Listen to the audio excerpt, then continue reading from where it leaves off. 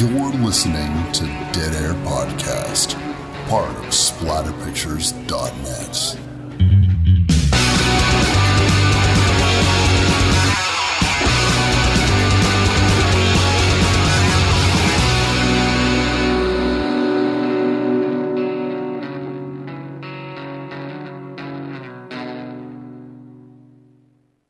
What's up, everybody? Wes, Dead Air Knife here with Always Typical Lydia.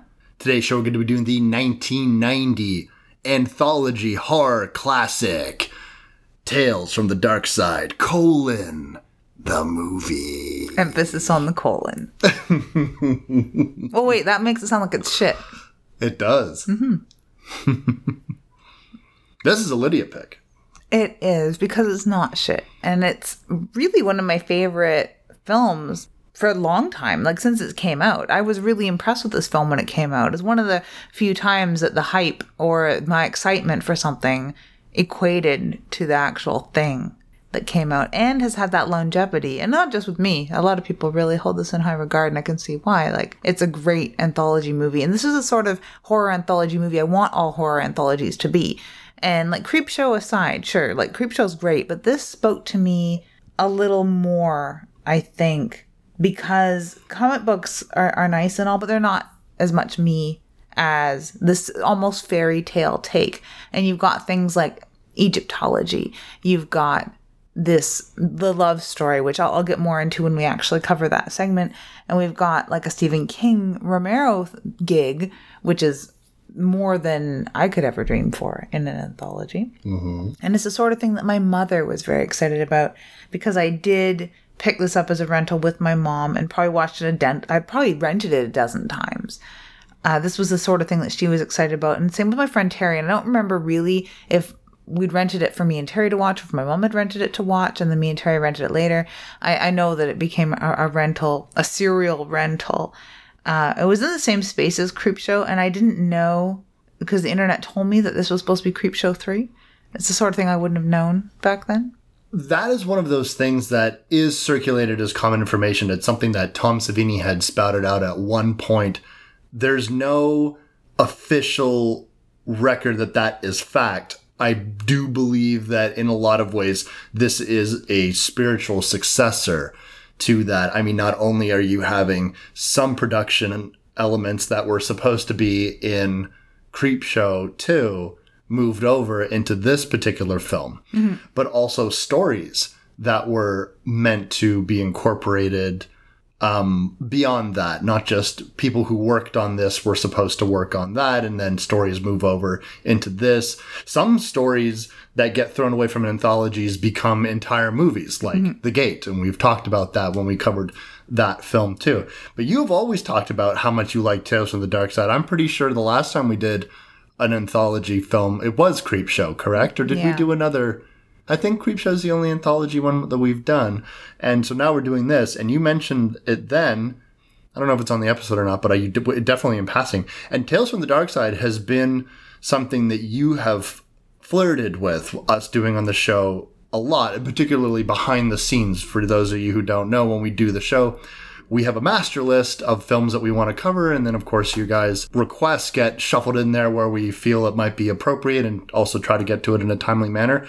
But this is a film that you've constantly been mentioning. Almost, imagine if, a childlike whimsy, a fairy tale-like whimsy, one might say. Yeah, like I'm writing it in a little tiny storybook, little hardcover storybook called Tales from the Dark Side that I'm going to hand to that boy in my pantry. Timmy. Yeah, all those like extra noises you hear while we're recording people, it's usually not people outside. It's Timmy or Chris from Brian Torture Cast that I keep in the basement. Yeah. Well, I'm glad I got out of there. Yeah, I am glad you got out of there too. Because this did hang out on the uncategorized tab of our spreadsheet for the longest time. And I wanted to find somewhere to slip it in. And it doesn't slip in that well after Friday the 13th, but it has that same sort of feel to me. It's that important to me. And it slips in right before Tales from the Hood. Yeah, which is a fan request coming up. But today, fuck all that. We are here to talk about Tales from the Dark Side. my experience with this film many, many years ago. We've been doing that a lot lately. I feel as though we've been tackling films that I had seen one time as a kid on TV or through rentals and then never, ever saw it again. Like Friday the 13th. Like Friday the 13th. No. Boy, am I done with this picture. No. This Tales from the Dark Side is very much that. A film that I fucking barely remembered, really. Which makes it fun, I think. I remembered the cat scene, cat out of the mouth scene, and I couldn't remember while we were watching the Cat from Hell sequence. I couldn't remember if that was from this or I was thinking about that scene from Cat in the Brain. You know that flick? So I was getting really confused. I was thinking, there's something really gory with a cat. Is it in this? I don't want to say anything because I don't want to sound dumb, like I don't know horror movies or something like that. Well, you can sound dumb all the time. I'm used to it. Oh, damn. I'm kidding. But I can see that because the tone of that film doesn't really lend itself up until the moment that you're seeing it on screen to that sort of gore. And it's more like the first segment lends itself to more gore, like you're waiting for it to be far more gory than it is. But you get all that payoff, or most of that payoff, in The Cat from Hell of all segments. I think if you're going to do something like a normal animal that you wouldn't really think is killing people, and then you're going to have it kill people, because how many, if you'll pardon the expression, how many different ways can you skin the cat, right? Mm-hmm. So you have the cat. We know the old tale of cats smothering babies. We know the tale of, watch yourself, you're going to fall down the stairs and hit the landing with that cat. Cat's going to trip you. Cat's going to trip you. Or it steals your breath at night. Yeah, steals your breath at night. What's the other thing we could do? Well, I mean, you could just shove the whole thing down your mouth, I guess. That ought to kill you. It kind of reminds me of the scene that didn't make it into the movie of American Psycho with the rat. Yeah, it's sort of like another version of that, using cats in a way. It sort of reminds me of that, but that came after, of course. That's the sort of segment that my dad would probably like because my dad's a big cat hater. But anyway. Oh, really? But Debbie Harry, Ray Don Chong. This is the sort of thing that my parents were all over, especially Stephen King. Mm-hmm. This is the sort of thing that really spoke to a lot of horror fans when this was coming out. And Christian Slater, Julianne Moore, Steve Buscemi. This has a crazy cast that I was really in that mindset of who's behind door number 3. Because every time a new person showed up on screen, I was like, oh wow, this is a very famous person. You recognize almost every single person in this film, save the cab drivers. Save the cab drivers and save a couple of other people, but even if you don't know their name, you know their face. Like Harry from Dexter. Yeah, exactly. Yeah, it is. It was like when we watched Flatliners, we had that same sort of experience. Yeah. Although there's only like the core cast and we knew who they were from looking at the floating heads on the fucking cover. But this is who's behind door number 3? Yeah. Newsflash, it's Steve Buscemi. All right. Yeah, and in a very early role. Not a lot of change with a lot of these actors for so many years ago, 1990. Mm-hmm. You know, I have some friends of mine who were 2 years old when this came out. Yeah. Or younger. Oh my God. Yeah, I definitely feel as though it really is a film that horror fans really seem to dig, because I hear it mentioned a lot, but also one that doesn't get as much love as a Creepshow. And it hasn't gotten a big, sexy Blu-ray release, has I bet you it's coming. Yeah. Well, Scream did Dead Time Stories, and that got a release. I wonder why they haven't gotten to Tales from... I never liked Dead Time Stories as much, and that was when Dead Time Stories came around, I wanted it to be this, especially from the cool cover. The cover of that was very cool rad. Cover, yeah. But this cover for this movie, wow, that's cool too. I like it a lot. It's not as cool as Dead Time Stories. I don't know. I like the fucking... I'm assuming it's the gargoyle reading the book. Yeah. Which doesn't actually happen. Well, no, but I could assume that gargoyle could read. Oh, for sure. Yeah. Yeah, in between boyfriends.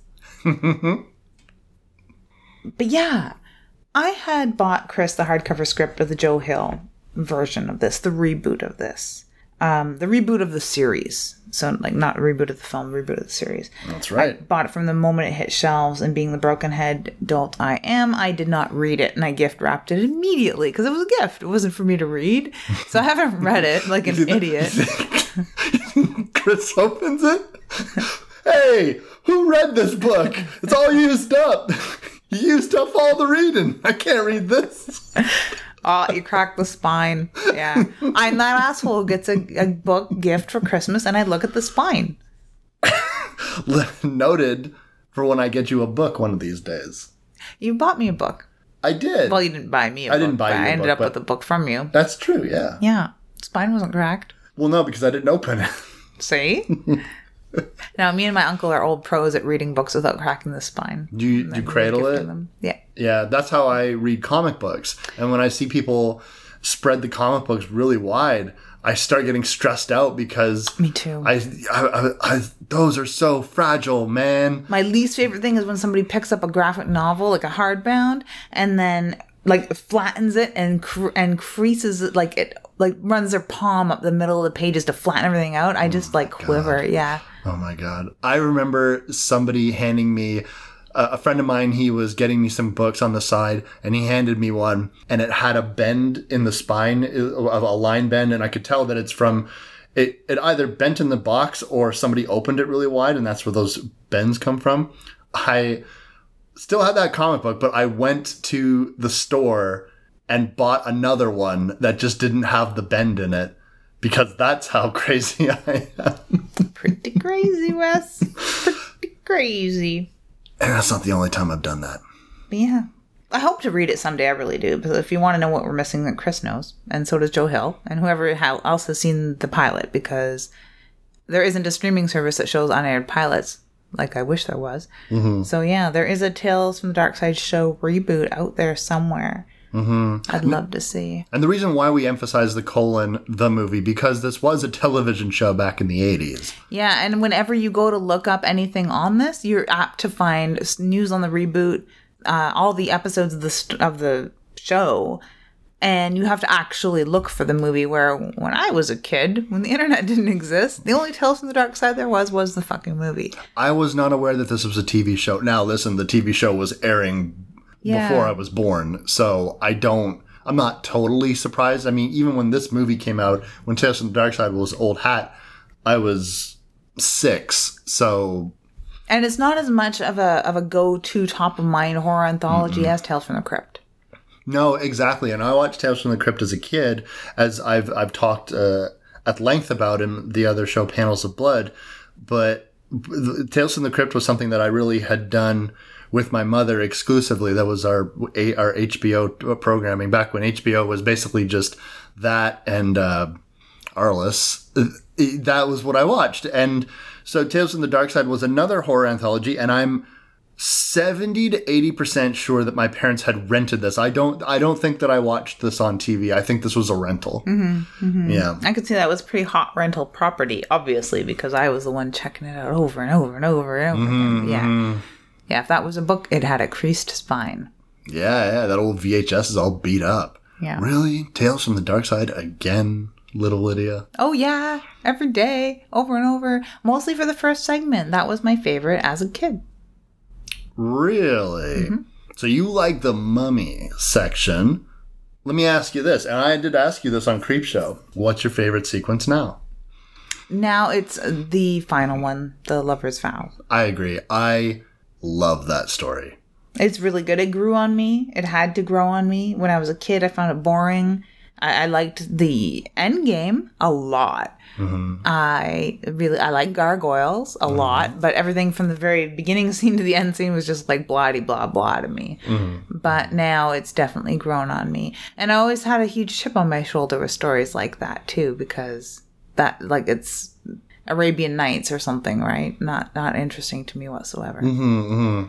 But it's a very old story construct. You can find stories like that in old Greek mythology and ancient Japanese mythology, and they're everywhere, right? This idea of love and supernatural creatures and broken vows and all kinds of stuff like and that. It's based on a yokai, is it not? Like, I don't know what specific story. It reminds me of Snake Wife a little tiny bit, but not really. So the yokai is sort of a blanket term that could yes, it could describe something like this. It's an evil spirit. Yeah. Of some kind.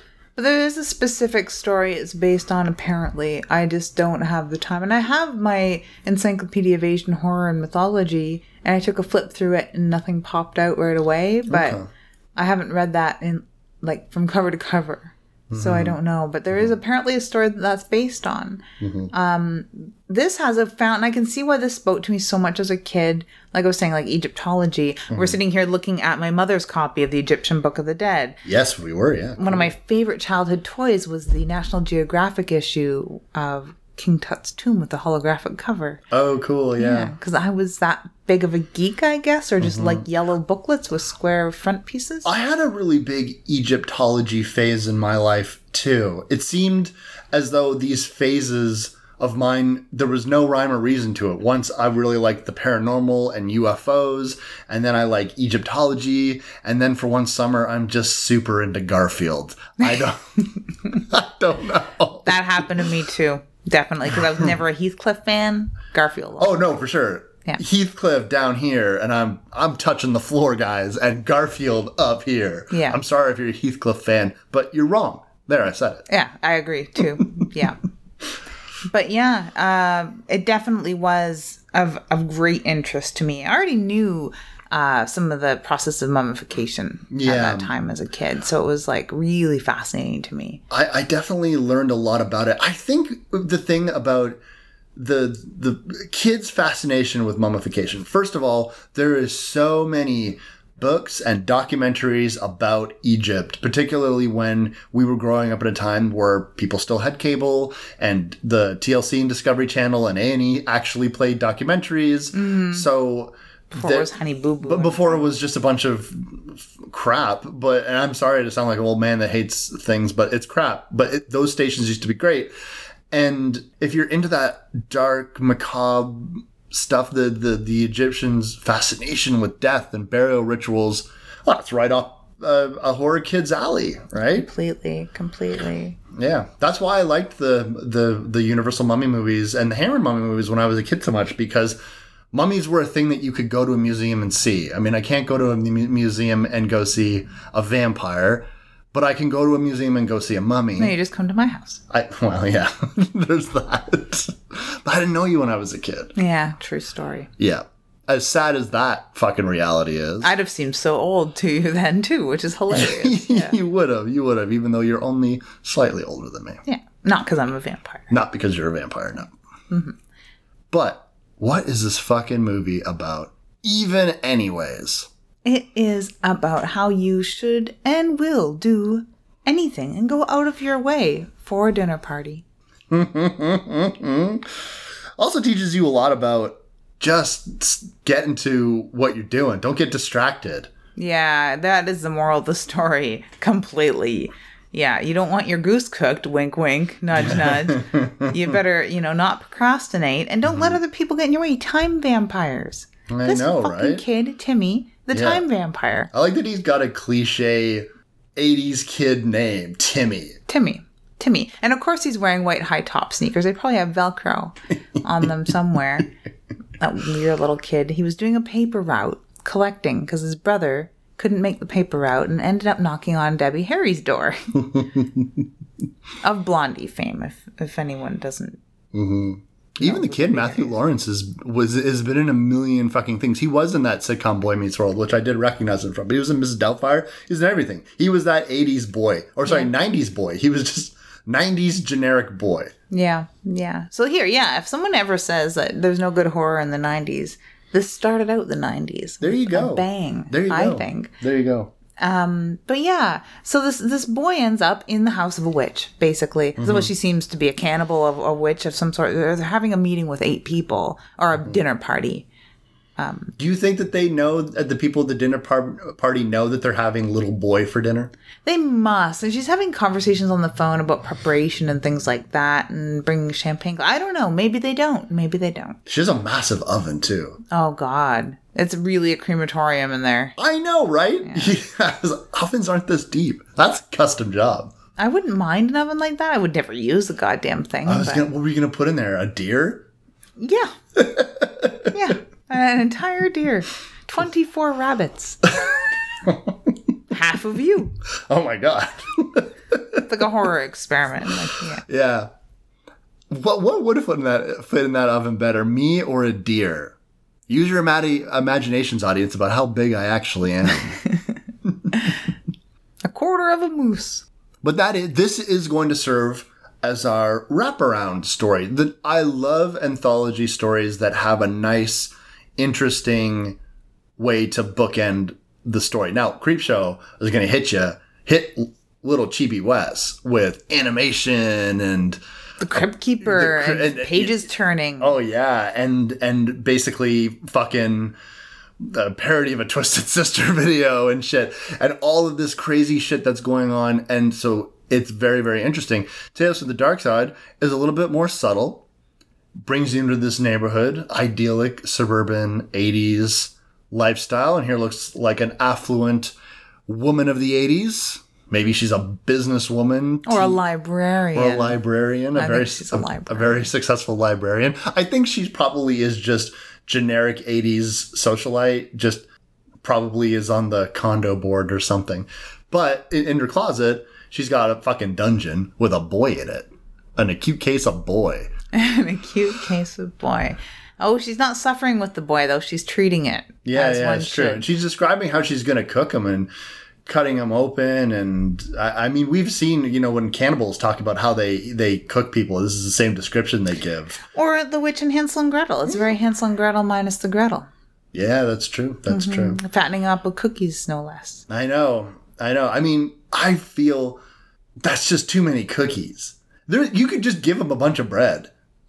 Or why not give them something that'll flavor them a little bit? Like apples. Yeah, Yams. there you go. Just feed them full of sweet potato. There you go. That's what I would do. Yeah. Cookies. I wouldn't want that fatty, greasy, especially store-bought ones. You think a woman like that would at least have homemade cookies handy? No.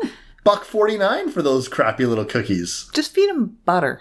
Yeah, right? Yeah. I'd eat butter. Yuck.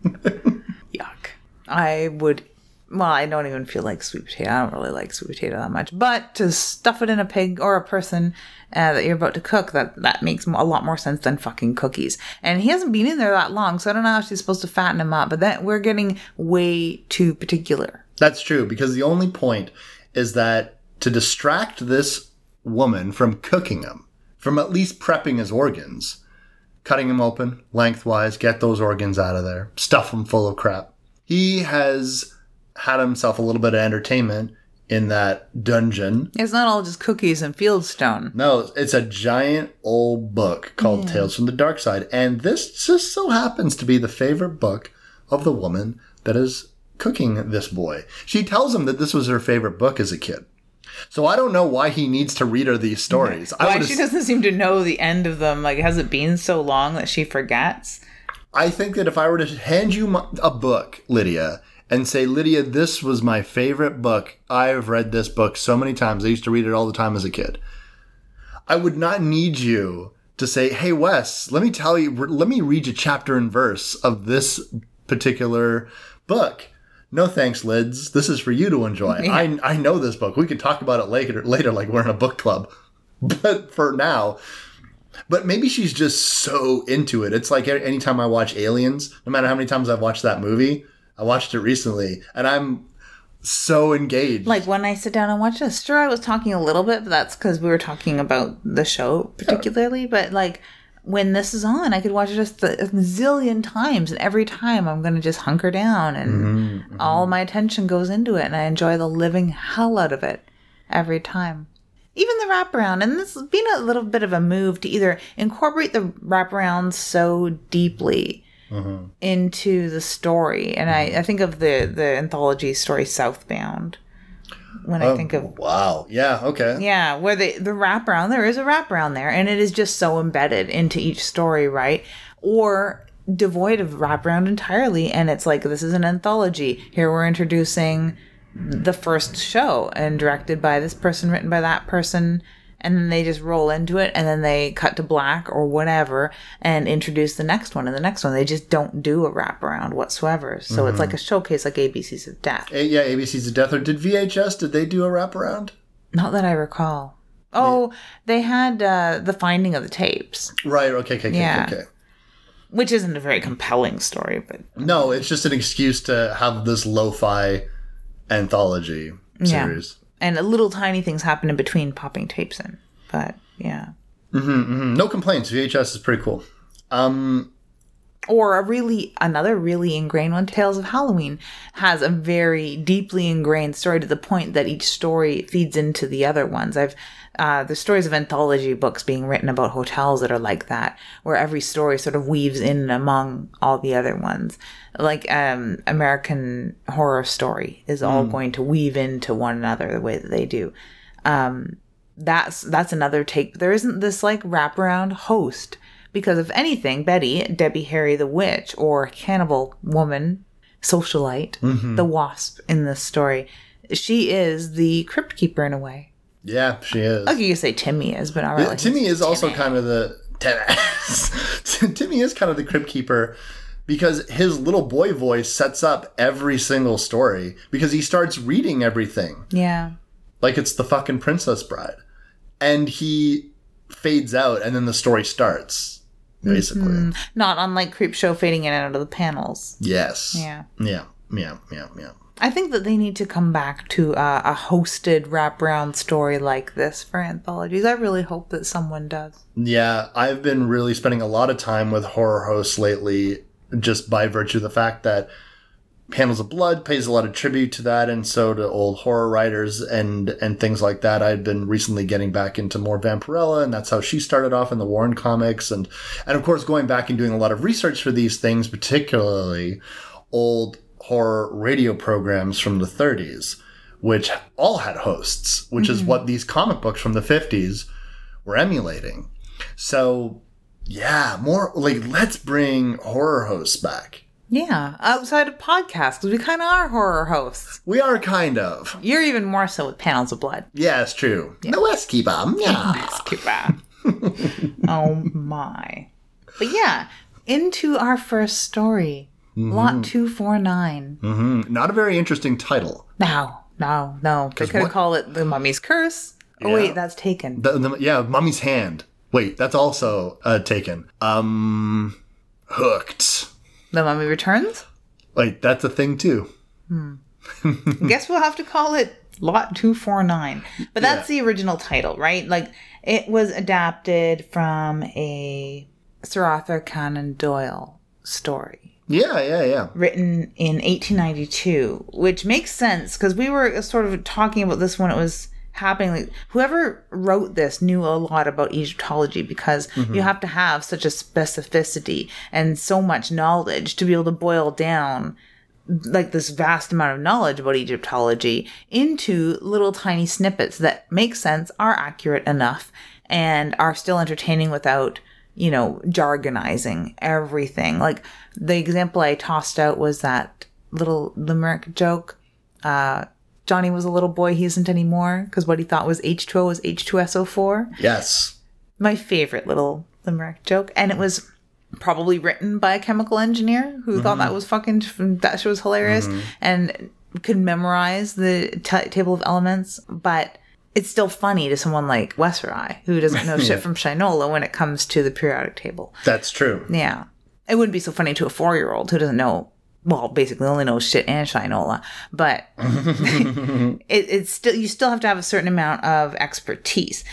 Arthur Conan Doyle, living when he did at the time when Carter was just beginning his trips to Egypt, who would eventually find King Tut's tomb. There was a discovery every year, it seemed, and news happened a lot slower, of course. So to say That's annual true. Discoveries, it was probably a lot more rampant than that, and during their summer season over our winters. But the tail end of the 19th century into the 20th century, all the way up until the 30s, there was a massive fascination with Egypt. All of this stuff was so in people's mind. It was this... They were touring mummies far more. Like, the last and only mummy I've seen was at the ROM, and it's the same mummy they've had for over 20 years. It's the only mummy I've seen, but there was a much larger chance someone living in England would see mummies on a regular-ish basis. You know, they were carting these things around. Yeah, and it is interesting that one of the things that... So when Sir Arthur had written this story, this was well before Universal had made The Mummy, and more importantly, which is what I compared this to, The Mummy's Hand, which is the 1940s one, because the first film in the Universal franchise or series was Imhotep. And the interesting thing about that monster was that Universal didn't adapt this from any book. The Mummy was its own thing, and the story of Imhotep and Anck-su-namun was this own thing that they had done. And then that never happened again. Not until the 1999 remake did they touch those characters again.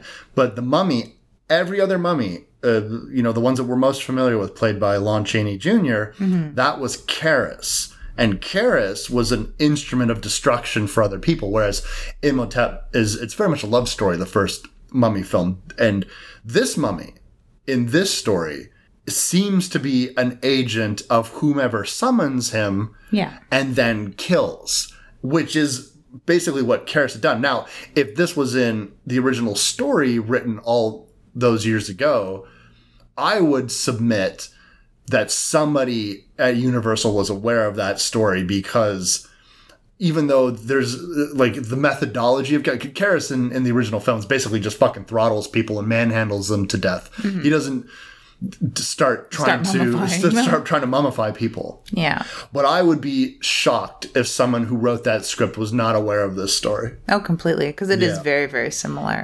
It's not a love story or a cursed story necessarily. No. Yeah. No. You're cursed by the person that summoned them, perhaps, to a certain extent. Yeah. Only because they're a malicious person. Now, there's a little bit more meat on the Mummy sequels just because of the fact that they're feature-length fucking movies, so there's more padding in it. But this very concise story you could break it down and be, oh, this is exactly how Charis operated. Exactly. And you could even inflate this to a feature-length story, and it would probably be... Again, my most favorite mummy story, because this little tiny short hidden in this gem of an anthology is my favorite mummy film, period. It's got the coolest looking mummy. It's got the cruelest mummy. It's got the most gory mummy. It's got a mummy that's doing stuff like pulling brains out of fucking noses. High fives. Yeah, you definitely think that the Mummy would have gotten a lot more play had it not just been a short, basically, right? Because you feel, wow, the Mummy got defeated kind of easily. But then you have to remember, they don't really have a lot of time to pull the taffy on this. It really has to just be the baseline story elements. No, like you had come to a point where you're like, oh, Christian Slater escalated pretty quickly to like, I'm going to light you on fire. But like you said, even then, that there isn't a lot of time to play. No. And we are introduced to, the story at hand. These are students. One of them is a plagiarist. The other one's upset about it. Christian Slater just has cool hair. Holy fuck, does he have cool hair? Christian Slater is a creepily... Ever since Pump Up the Volume, this guy has looked exactly the fucking same. That same flippy hair. Yeah. That same look on his eyes. We had to look it up to see if he's ever had a different hairstyle. Hard Rain is the only one I could really find off the top, but I didn't look that deeply either. I'm no Christian Slater expert. Outside of his bit in Interview with the Vampire. Yeah. And... other little, like Heathers. You still haven't seen Heathers, so I don't want to talk about it. But I know, I'm sorry. Yeah, no, I'll find it and I'll hand deliver it. But you make me watch it like Clockwork Orange. It's like... Yeah, Ludovico technique, that's what I'll do. I'll crank your eyelids open. Yeah. I promise to water them. Yeah. Steve Buscemi has a mummy. Because what, student of history doesn't? Who's broke, by the way. That's why he's broke. Because he bought a mummy. Yeah. And he also didn't get the scholarship, so he's pretty pissed about that. So he took what money he had and bought a mummy. Whatever. Okay. I guess he understood the whole end game of this. Which is weird that he did I guess he deserved that scholarship if he knows what mummy to buy and what mummy has a scroll in it, what mummy he can control. I don't know. It just seems too much, but we don't have a lot of time to work out the logistics of this, I suppose. And we do know that Steve Buscemi was screwed out of his... It seems as though someone had put a hot tip on him, that he had done something unsavory.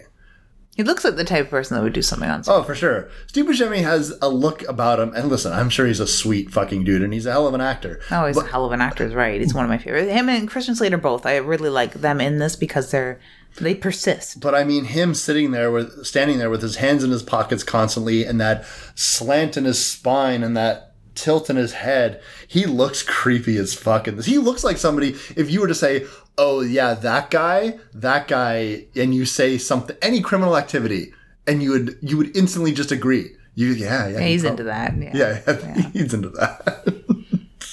But yeah, I really enjoy the mummy in this because it looks like any mummy that you've seen. It looks like the mummy I've seen at the ROM. It looks like what I envision a mummy to look like. It's not a cinematic mummy. It's not like, a Michael Bay version of a mummy or whatever. Yeah. It's not Monster Squad. It's there's no... He's not dripping and oozing. No, he's very dusty. Yeah. He's very dusty. A lot of impact dust, as they call it in the biz. Yeah. Yeah.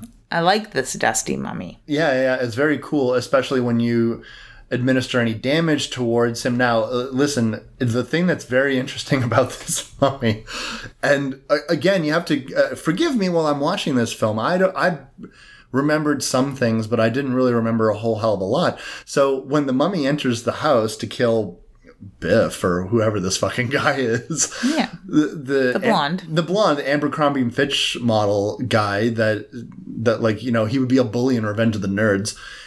The mummy is walking in there and grabbing a coat hanger, and I'm instantly thinking, really? So this guy enters this house and, like Michael fucking Myers, goes to a closet and fucks around with coat hangers.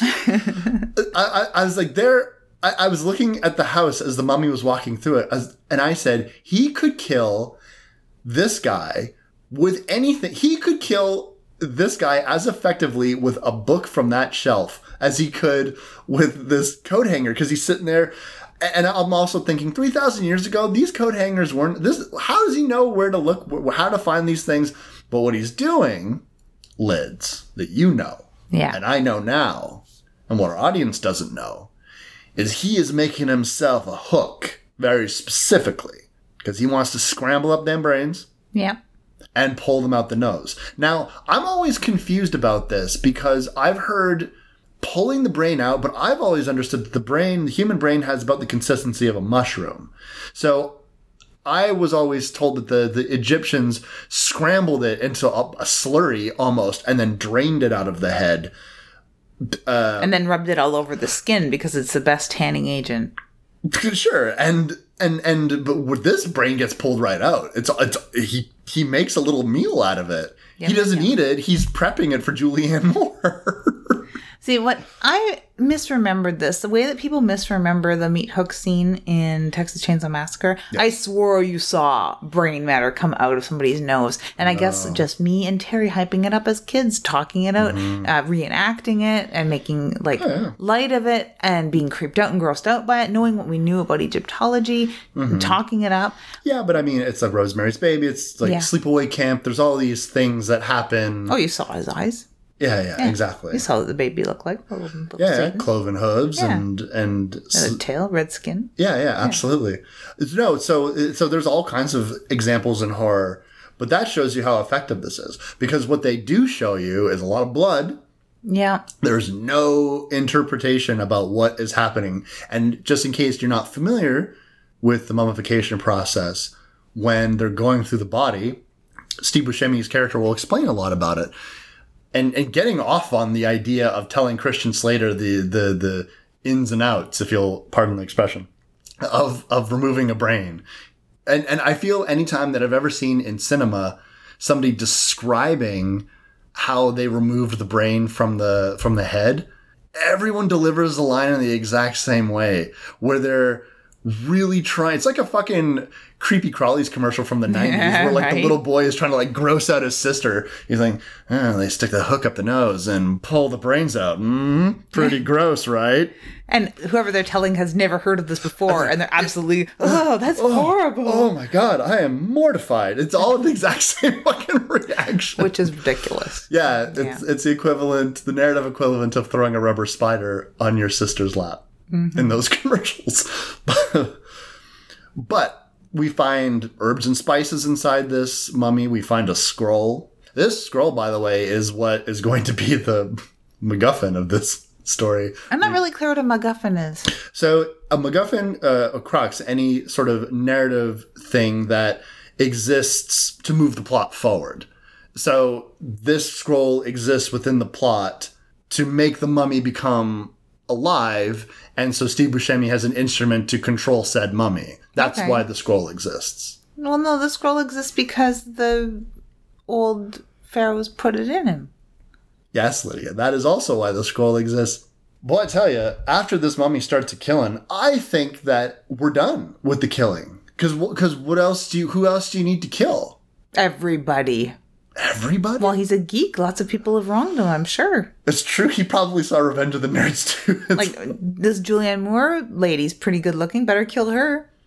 I wasn't entirely... Now, hang on a second here. I know that those couples, basically the good-looking couple that Julianne Moore is from. And Julianne Moore always looks fantastic. Although what I will say about this film is she definitely has the big 80s hair, which normally I see her in everything, and she has very, very straight hair and a lot of times very short hair. Yeah. But it's interesting to see it just very big. Yeah. Almost didn't recognize her. And there's one scene where she's wearing 80s workout clothes, and I just keep thinking to myself, wow, it's so funny to see all these people dressed like cartoon characters from a decade. It's hilarious in a way. But yeah, she also hasn't aged a day, it seems. No, she looks fantastic now. Christian Slater too. Even Steve Buscemi. I mean, he looks just like that. No, really. Yeah. Like, they've all aged incredibly well. Yeah. It's amazing. The way that movie stars do, I guess. Maybe they're mummified. They probably are supernatural beasts. But yeah, she wrote the essay. Yes. That got this scholarship that Steve Buscemi thought was rightfully his. Yeah. That's why she had to die. Not because she's good looking. And even she says that she gives him a boner, but... Yeah, she's aware of it. She says, listen, I get it. That is Christian Slater's sister, not in real life, but in the story. Yeah. And what's crazy is this is where Christian Slater just turns on a dime. And becomes the bad guy, I guess, if you consider all this bad. He just sort of wants this to all end. He doesn't want this mummy rampaging anymore. That's what I think his real motivation is. I think he wants to just watch the game and be uninterrupted and go to school and not have this drama. It's true. And he fucks up that mummy. Yeah. He fucks it up. He cuts its leg off, breaks its fingers off, rips with his bare hands its arm off, and then mocks the fact that the only finger it has left is its middle finger, putting it in the fireplace. He's got some funny lines, and I really like that the mummy's like scrambling on the floor after him, and he just like narrowly escapes quite by happenstance because he's stomping around making jokes about it. It's actually a really funny scene, but he does fuck that mummy up, and he knows how to with an electric carving knife. Anytime I see a carving knife, it's all Rocky Horror to me. Yeah. Christian Slater looks absolutely out of his fucking mind, and he's threatening to burn Steve Buscemi alive with the thesis all around. Like, he's going to burn him with his thesis until he gets the scroll that he wants, and then he burns the scroll. But these stories, much like classic horror of the day, they're all O. Henry's. They all have a twist ending. Yeah.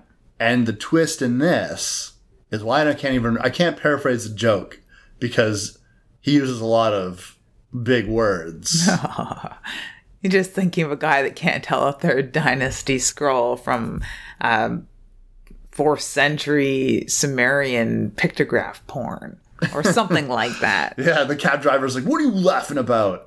And so, yeah, he switched the scrolls. And so Christian Slater... So in the difference between classic horror stories, especially in comics, generally speaking, it would be Steve Buscemi's character who was the his Machiavellian plans of resurrecting this mummy to get revenge on people that screwed him out of a scholarship, he would be punished. But he's Montresor with the cask of Amontillado, in a way. Mm-hmm. He has the last laugh. He does. Because, oh shit, he may not be able to summon that mummy anymore because Christian Slater cut its head in half and crickets spilled everywhere. The people that the mummy killed can come back as undead, and they're going to kill him because the mummy, by the way, we skipped over this. When they killed Julianne Moore's character, he stuffed her with flowers. How precious. Isn't that thoughtful? It's pretty romantic. Mm-hmm. I always wondered... She hated those chrysanthemums anyway. Yeah, it's true. Yeah. I mean, she gets the sentiment, but jeez. Mm-hmm. But that's what they're going to do to Christian Slater's character. Lovely stuff. They do remind me sort of the two water zombies from Something to Tide You Over. Yeah, the old Creepshow movie. Yeah. I definitely feel the same. Not only with the idea of the story, it's just visually. Yeah, visually. If they had seaweed draped all over them, it would be a perfect match. The way they come to the door with one-liners. Yeah. Mm-hmm. Mm-hmm. But then we're all out of here. Credits, right? Movie's over. Yeah, that's it. See you later. But Timmy. Oh, Timmy. Yeah. Doesn't want to be cooked. He doesn't want to be eviscerated, much like this mummy. He wants to tell her another story. Just kill time. That's true. Yeah. Now, this witch, cannibal woman, loves love stories. But Timmy doesn't really have any love stories that he knows about. I guess not. But he does have a really scary story. The story was so scary, he had to put it down and start again. Which is really silly to me. Like, it's a good story. I like the story a lot, yes. But it's not that scary. I don't find it scary.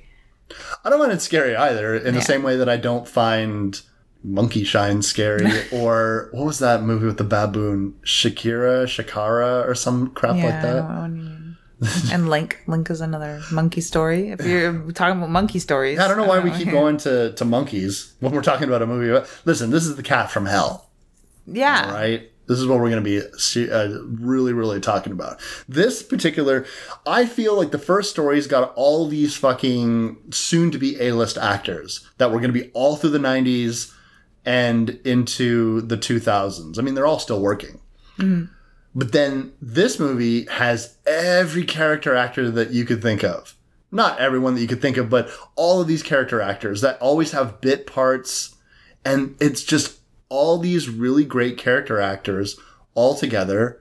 You will recognize all these people, but you might not have their name. Oh, yeah. You've definitely seen something, and you were a huge fan of something that this lead was in, but didn't recognize him off the bat either. No, I was like, who is this fucking guy? Who's this fucking guy? It was driving me crazy. And then I find out... That's William Hickey. Puppet Master. Yeah. He's fucking too long from the original Puppet Master. He's in a lot of bit things too, and it's like same with the other guy, David Johansen, who I didn't recognize at all, but he's in a lot of stuff. Their credits are quite huge, and William Hickey was in other Tales from the Crypt. Yeah, he was. Yeah, the HBO so he was on a lot of other little TV things. Mm-hmm. I guess when they needed just an old-looking old dude, they would get this guy with an impeccable voice. And we had a friend of the family, Dennis, who had throat cancer that sounded very, very similar and looked very similar, although he wasn't confined to a wheelchair like this character is. Mm-hmm. He reminded me a lot of this guy, especially when he'd like yell at a dog or a cat. Now, this story is where Romero comes in, right? Now, Romero was responsible for the original show. Correct me if I'm wrong. And then Romero comes in with a Stephen King story. Stephen King adaptation. So we're in Creepshow territory. Big time. Yeah. It doesn't really have the same tone as other Creepshows, though, even though it's very Creepshow-centric. And it's got people who had created the original Creepshow and Stephen King as a writer. This is from a story that was in gentlemen's magazines, The Cat from Hell, written by Stephen King in 1977, so quite a while before this came to light as film. When you say gentlemen's magazines, are you talking about like Like Playboy and stuff? Yeah, things like Cavalier, actually. Oh, so it's not quite as... Not quite as... Because I was thinking... I instantly got velvet smoking jackets and martinis and kind of. It's not swank by any means. No, it's not swank. Yeah. So Gentleman's Magazines, nevertheless. It was probably in a Hustler, too. But it's been in other anthologies of his since, so you can read it without being a perv. From the 70s. Finding moldy old freaking jack-off rags. I don't know what I want to call them. Fat A friend of mine he's my neighbor in my apartment building, and I've known him for a while now. He inherited, his father's not dead, but he inherited his father's vast collection of Playboys, and they are going all the way back until the 60s, I'm sure. And his favorite thing to do is to have people over and to show people when were you born. Oh, nice. And he goes and gets your birth month. December 1975 Penthouse, Penthouse, like Playboy or Hustler, any of those. But Playboy specifically, I've gone into antique stores and had the old guys working there pull out old Playboys. They're not hitting on me, I don't think. I don't know. I'm not very, perceptive of that sort of stuff, but it's showing me like old Marilyn Monroe stuff. Yeah. Just Elvira interviews. Yeah. You crack open those books. Ooh, it smells like the hef. Oh, gross. Absolutely gross. Like kind of like whiskey and cigars. That's how I always pictured Hugh Hefner smells. That's sort of how I picture the old ladies in this fucking segment smelling. Holy fuck. They're all dressed up. Like they're going somewhere. Like old socialites, old Hollywood socialites. This is like old fucking California here or something. Well, they're dressed like flappers. Yeah, they really are. It reminds me of Whatever Happened to Baby Jane. You had said that when we were watching it, and I do agree. It definitely seems people who were locked in time. And I suppose if you're quite elderly in 1990, you would have been around in those days, right? When you're still wearing sequined everything and peacock feathers in your hat. Yeah, the jewel in the center. How weird. Yeah. So fucking bizarre. Plumage. Why is that a thing that was popular? Especially to lounge around in. This is what they're wearing at home. I know. They're just walking around. So these old people lived in this mansion and this cat came by.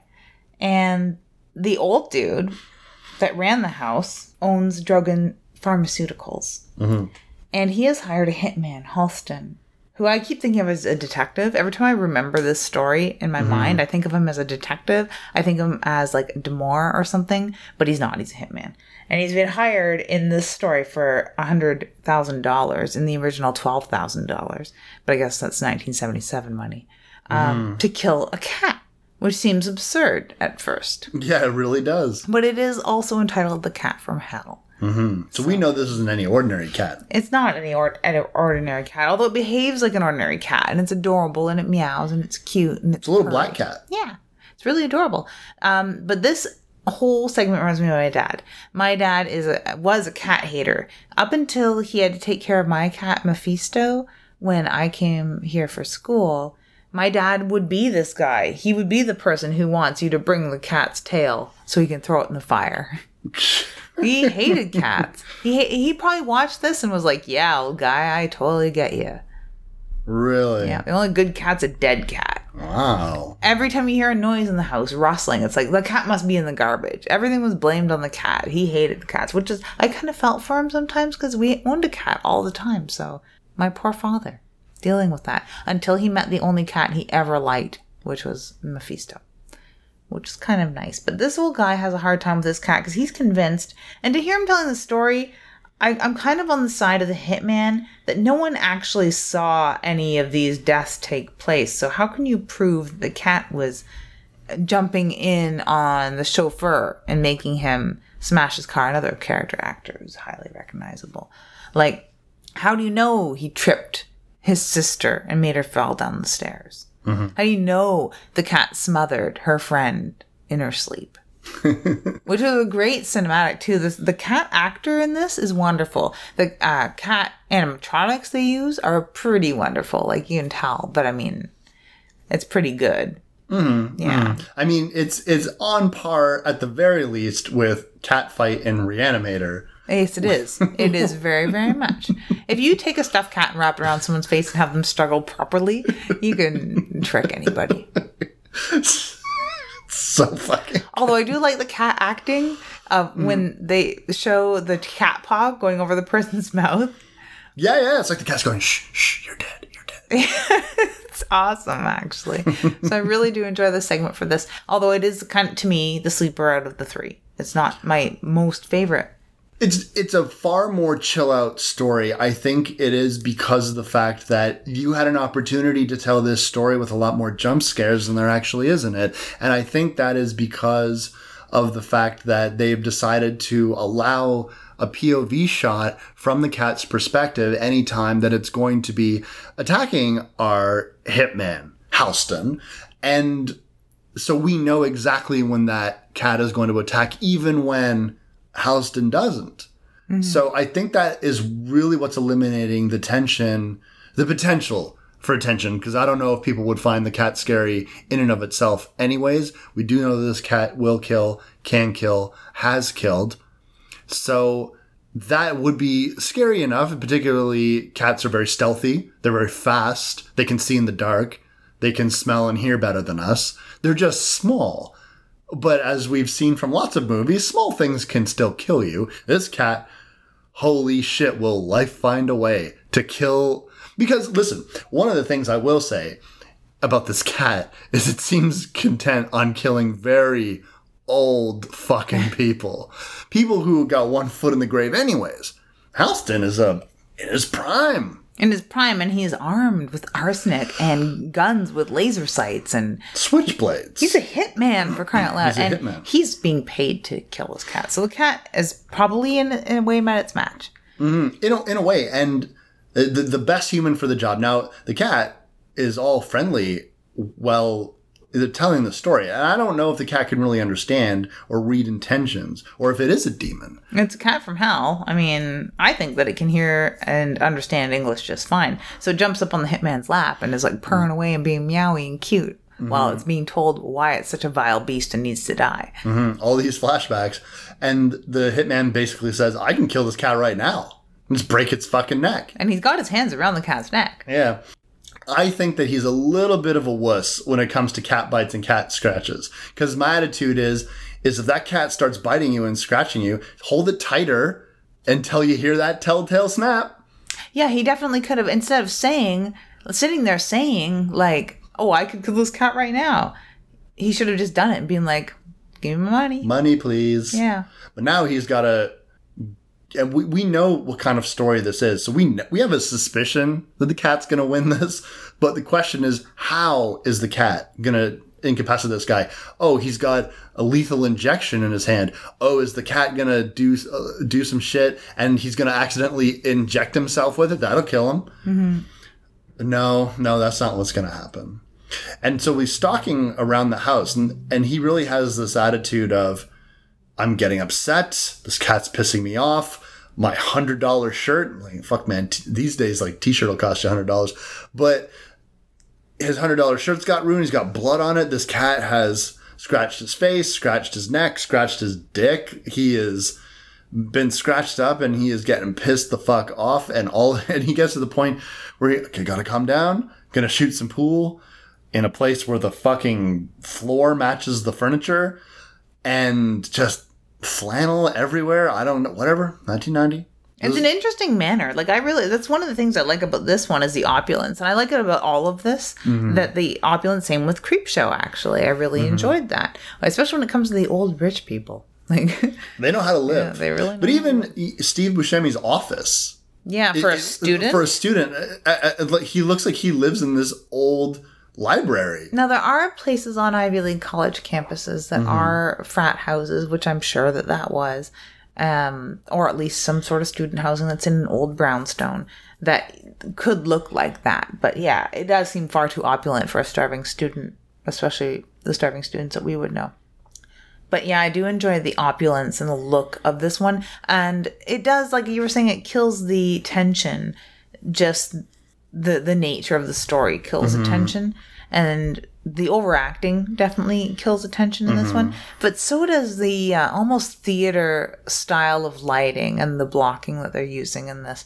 And that cold blue, that it looks more like a mystery. So you're waiting in a Hitchcockian sense for this to play out instead of waiting for the next jump scare or big bang, right? You're waiting for it to psychologically play out. Yeah. Hitchcockian is a good way to word it. It's Stephen King by way of Hitchcock, especially with how the characters are. Yeah, with a wraparound of sort of like an old English ghost story in a way. It does sound like a campfire story up until the point the hitman's stalking around the house with a laser-sighted rifle. Handgun. And he's got this cat dead to rights in the laser sight, and it shoots the TV instead. Goes right through it. Seems to go right through it because the cat's just mowing away on his little cat snacks. Yeah, he's fucking setting up food dishes on a box like he's Wile E. Coyote. I know, right? And misses it. So at this point, we could assume, what is this cat? What is it? It shows up out of nowhere.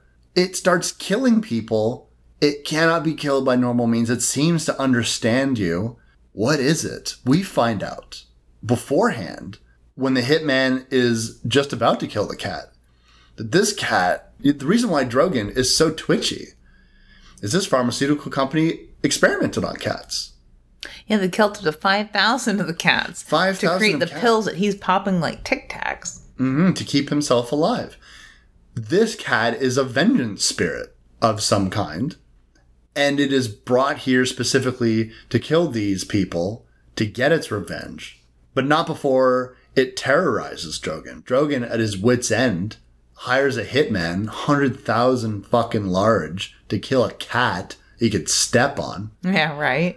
It seems to make no sense, and that's the hitman's attitude, and our attitude sort of watching like it's just a cat. And they do play it up pretty well. Like, the cat hisses and meows here and there like a evil cat, quote unquote. But for the most part, it's just a very normal cat. So you're pretty much convinced that this old guy's nuts, and this is just a regular cat, and this hitman is just a buffoon. Not so. No, this is the cat from hell. What do you want to say about the scene? The cat going in his mouth. I want to say, thank you, K&B Effects. This is where, if you want to look at some K&B, you want to look at Greg Nicotero's work from then to now. He's just very good at delivering the goods and making things very believable. Yeah. Because even if it is, okay, it's a cat crawling into a grown man. It's impossible. It's something that could never ever happen. He's pulling on this cat. The cat's clawing its way down. His face is expanding. His lips are splitting. But it's done in a believable manner. So it allows you to believe that this is happening. If you squint your eyes, because it is like a special effect, right? And it's not impeccable. There's no CG whatsoever, right? So it's all practical effects. But they do it in a manner that is believable. This is what it would look like if a cat decided to crawl into your stomach. And even the idea of this fucking animal doing that, as impossible as it seems, because I'm thinking, is it just content? There's no way it's contently just in your mouth. It's biting and scratching while it's doing all that kind of stuff. Clawing its way down there. Yeah. Crawling its way down there. I mean, no. Could a cat... I've seen cats fit in some fucking weird spots. I've seen... Yeah, you see a cat crawl in the arm of a jacket, and then it goes in and it turns around, it has a little nap, and then it pokes its head out. Like, cats are fucking weird. This is no exception. And the sound, the Foley they have going on, that cat's having a fucking snack in there. Yeah, it goes inside of his throat, crunches through the cartilage of the throat, gets into the chest cavity, into the fucking stomach area, and then it chills there. It does a little turnaround like cats and dogs tend to do when they're finding a den spot, and they're sort of packing it down a little to find out where their butt would snuggle into a little groove best. That's what this cat's doing in there.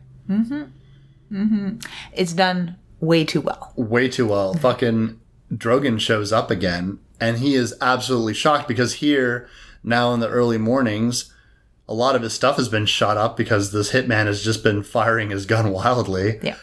but also he's dead in the middle of the floor. A gory death. And then out the clock chimes midnight, even because it's been shot, it's broken. Yeah.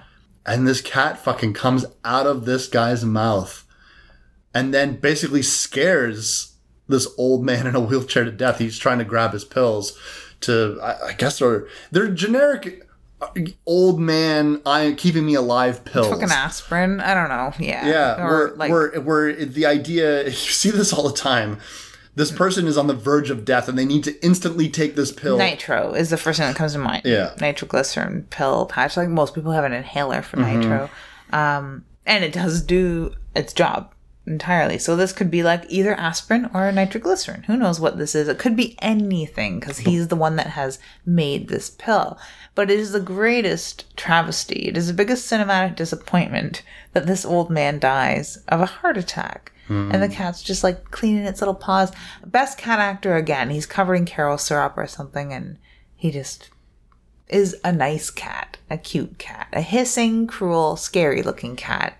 Scary on demand. I don't know what kind of cat actor they got for this, but he's my favorite cat actor ever. It's a good cat. He is a good cat. A cat from hell. And then we're out. But not before we're back. What's old Timmy up to? Timmy is still kind of scrambling because Debbie Harry is realizing it's 1 o'clock. It's going to take at least an hour to gut you and stuff you, and you got to cook. Mm-hmm. Like, the oven's preheated. We have to get a move on. Yeah. But she's even more adamant the second time around about getting to the task at hand, which is gutting and cooking him. This time, she doesn't really seem to put up much of a fuss because he says some magic words. Ooh, this is a love story. This is what she's been waiting for. Yeah. I've been saving the best for last. It's chauvinist, I think, to think that a woman would be that swayed because you're going to tell her a goddamn harlequin. Maybe. Yeah. Chauvinist bullcrap. But I let it slide because it's not only Debbie Harry, who I think is super cool, and Timmy's a fun little storyteller. Yeah. And he's not going anywhere. He's stuck in a pantry with a cage door. It's great. Mm-hmm. But this has grown on me. Lover's Vow. This was the story that I really enjoyed seeing the gargoyle. As a kid, I really enjoyed that sort of stuff, for sure. Graveyards, gargoyles, old architecture. I enjoyed that. I didn't really understand what a gargoyle was supposed to be, or a golem, or any sort of sentient, or any sort of sentinel. Like, I didn't really understand that at all, but I liked the look of them, like anybody. And I liked the animatronics in this very much as a kid. The whole center of the story meant nothing to me. Forgettable, boring, yawny, adult bullcrap. Until, of course, the end, where we get to experience animatronics all over again. Mm-hmm.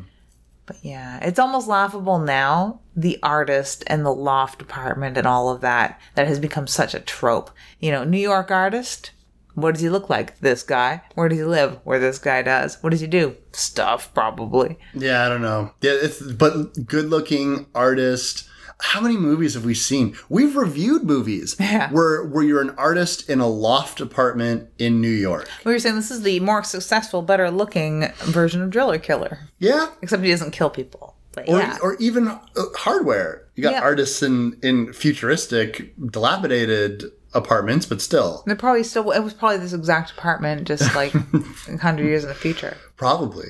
Yeah. And I've been seeing loft apartments all the time, to the point where I would always be obsessed. They have it in The Ring, Highlander series.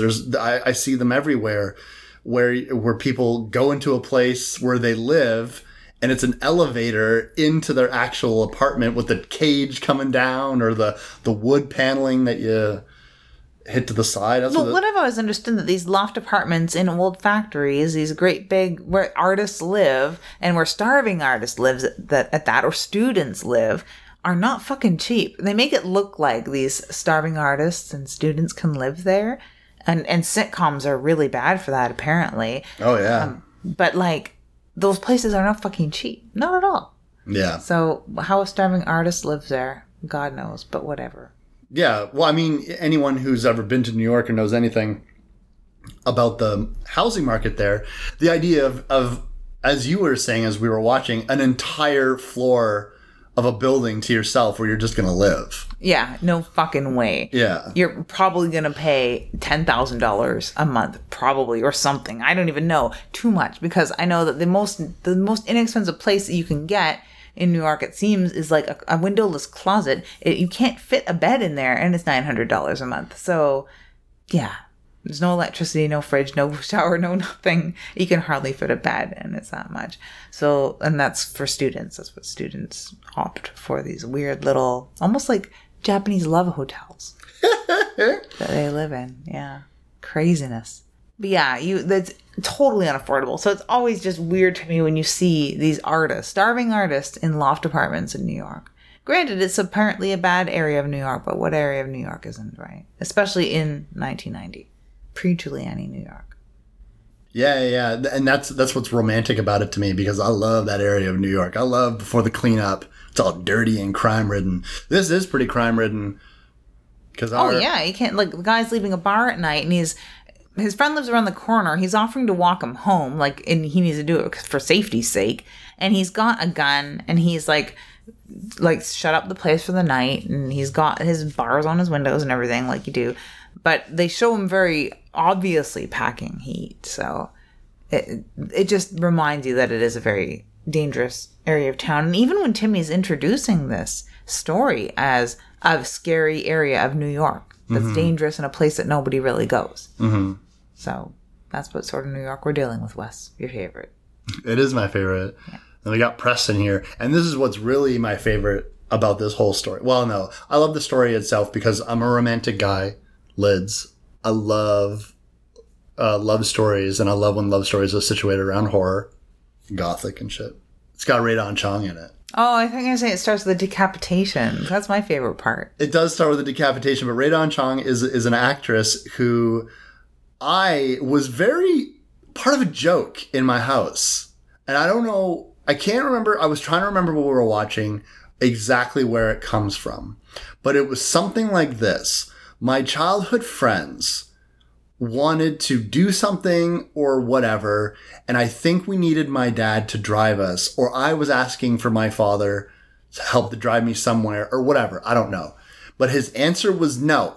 His answer was no because he was watching the film Commando. Yeah. And if you remember, it's an Arnold Schwarzenegger movie, but it's got Radon Chong in it. Mm-hmm. And so for years, my friends said they would always make fun of my dad, or they make fun of me. It's like, oh, was your dad watching Commando? He couldn't come and help you do this, or oh, can we come over? Or is your dad watching Commando, or something like that? Like people, that would go for years, and my dad was aware of it, and he got in on it one time when for a radio assignment when I was in college, my first year of college, I had to ask a streeter about what people's favorite movie was. And so I just recorded my dad, and not missing a fucking beat. I was like, Dad, what's your favorite movie? And he goes, Commando, with Arnie Schwarzenegger and Radon Chong. And so people in my college class heard that. And so they kept fucking saying it constantly. Yeah. Arnie Schwarzenegger and Radon Chong. So this actor, this woman's name is everywhere in my... It's synonymous with your father and his favorite movie. And his favorite movie. I don't even know if it was his favorite movie or not. I think he was just joking. He just thought it was funny. Yeah. And she just so happens to be drop dead gorgeous. She truly is. She has wonderful hair. I wish she was still working. Like, we were looking up to see what she'd done recently. Yeah, what has she done recently? That was the thing, because I remember all through the 90s, she would pop up all over the place. She was on an episode of That's So Raven, apparently, according to the internet. I found out recently that That's So Raven was about Raven-Symoné seeing in the future. Yeah. She has a new show, Raven's Home. I only know this because of the nature of my day job. Yeah, I heard about that too, but I remember recently, like, acting, I was like, what, that was the show? And people said, you didn't know what That's So Raven was about? I was like, no, I didn't know what That's So Raven was about. I just figured it was a vehicle for Raven-Symoné to be... on TV again. A character of herself, I guess. She also saw the future. So whatever. Lovely stuff, huh? Yeah, not to get distracted. Those shows that we watch, though. No, they're not. So okay. I don't really know what to make of it, other than the fact that in The Lover's Vow, Preston here is out having some drinks. He's on hard times. Hasn't sold anything in a while, and we're going to learn a bunch about his shitty artist career. Fucking, I hate when they show avant-garde art. Avant-garde art, there can be some very interesting. I'm thinking Damien Hirst. You know, if I'm going to think of avant-garde art, I want to see a plasticized horse cut in half or some fucked up shit. Something worth spending that kind of money for, right? Yeah. But what you had said something about like a bunch of sticks tied to a log or some crap like that. Well, it looks like arts and crafts for summer camp. Like, it's a fucking popsicle stick fort that he's building. And he's not even exaggerating, people. No, and not only that, but even when we get to his art exhibit, it's a fucking pile of broken wood. And now listen, before I get a bunch of fucking messages, I am aware of Dadaism and the idea of art existing outside of a frame, and that concept of art has been broken for over a century now, so what are we even talking about? There's good Dadaism, there's stuff that can make you think, and then there's a pile of broken wood. And I'm not trying to differentiate for anyone who would want to be artistically inclined to interpret the splinters and rust of the crap, but this is what this really is. This guy is a modern avant-garde artist that deals in trash sculptures, and so they got their set dressers to go out back of the studio and just grab fucking whatever, and we're putting it on a pedestal. Because this is not actually art. This is not actually art. It is crap art. Yeah. And he's also supposed to be a crap artist. Because he hasn't sold a thing in 4 months. The only reason that he sells anything in the future is blind luck and supernatural yokai interference. Magic? Yeah. So he's still a crap artist. So they did a good job, those set dressers, pulling garbage out of the trash bin in New York City. Or wherever the fuck they were. Mm-hmm. But yeah, it is crap art. So he's down on his luck. His agent has just dumped him because he's a crap artist. Yeah. He says, I got nothing, and I can't live off of nothing. His agent very rightfully says, I can't live off of 10% of nothing. Yeah. Right? And the idea is like, oh, these slimy agents. I was like, I don't even think that this guy's being ridiculous. No, you're gluing popsicle sticks. You're having a hard time gluing popsicle sticks together. He has one of his artist meltdowns. He's putting this fucking shit. He's living way beyond his means because we know how much a loft apartment in New York costs, right? I know, right? Like, Jesus fucking Christ. Yeah. So he drinks. Because that's what you fucking do, I guess, when you're an artist and you're down on your luck and your agent dumps and you have no money. Mm-hmm. But your friend is a bartender? Your friend's a bartender. You got another friend, Basil Exposition, that says, listen, this is a short. We don't have a lot of time, so we can't organically learn a lot of things. So if you have a couple of characters in the background saying, oh, that's one of the hottest art galleries in town. Yeah, he must really suck. I get it. Yeah. We need to move on. We don't have a lot of time to do some shit. But what's going to happen is Preston is going to get a little blotto. Not as blotto as Basil Exposition, who falls asleep at the bar. Locked into the bar. Playing chess by himself at the bar. Yeah, I think the bartender was probably playing with him. Oh, really? That'd be so sad. Could you imagine? I know sometimes we go to the Royal Oak up the road and we go grab a bite, and I drink, you don't drink, but... and there's always like those old guys sitting at the bar, and we just kind of joke like they live there. And they basically do. Yeah, there's a couple bars in town that are exactly like that. Oh, for fuck's sake. Yeah, everyone's just hiding from their wives. It's weird. Yeah, pretty much. But Preston gets a hand out, and then, uh-oh. A hand out? He gets a hand out? Yeah. Yeah, so does the bartender. He gets a hand off. He was giving him a hand, and then he couldn't anymore. No, it's true. All of a sudden, he fucking loses his hand. And well, he had seen some wrestling, and having his gun in his pocket that they showed very clearly that he had a gun. It was fully loaded and ready to go.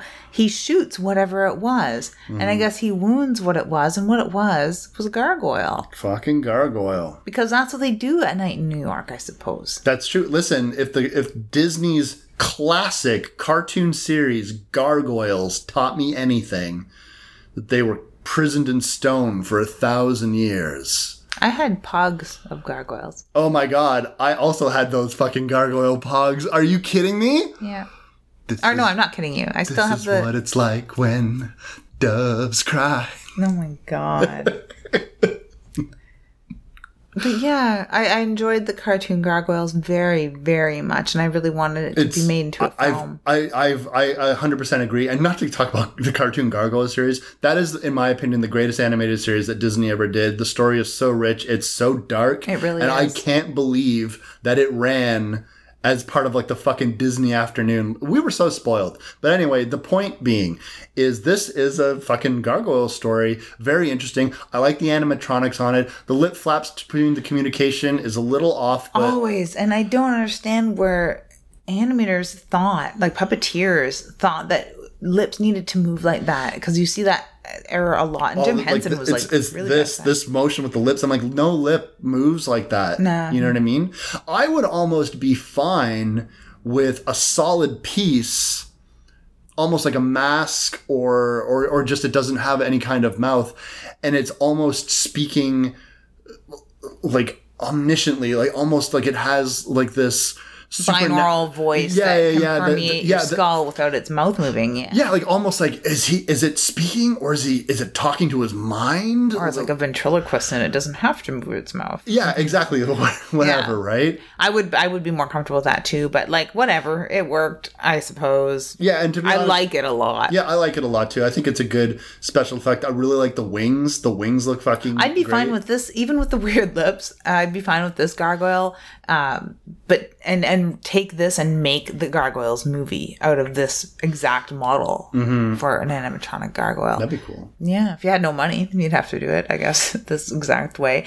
But for the money that they had at the time, and this is like state-of-the-art animatronics that we're looking at this time. They could have made it a little more slimy, a little more glistening, I think, but it is supposed to be made of stone, so whatever.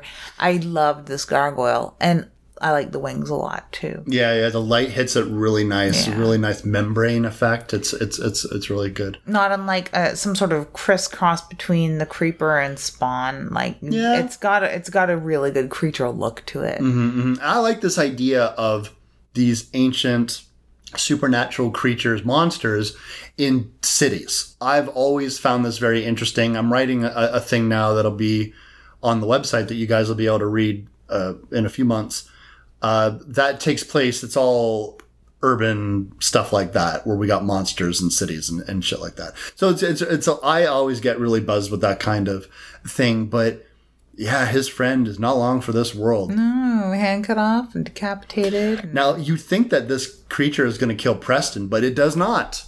Much like a fairy tale of itself, and maybe you get the sense that this gargoyle only killed his friend because his friend shot at it.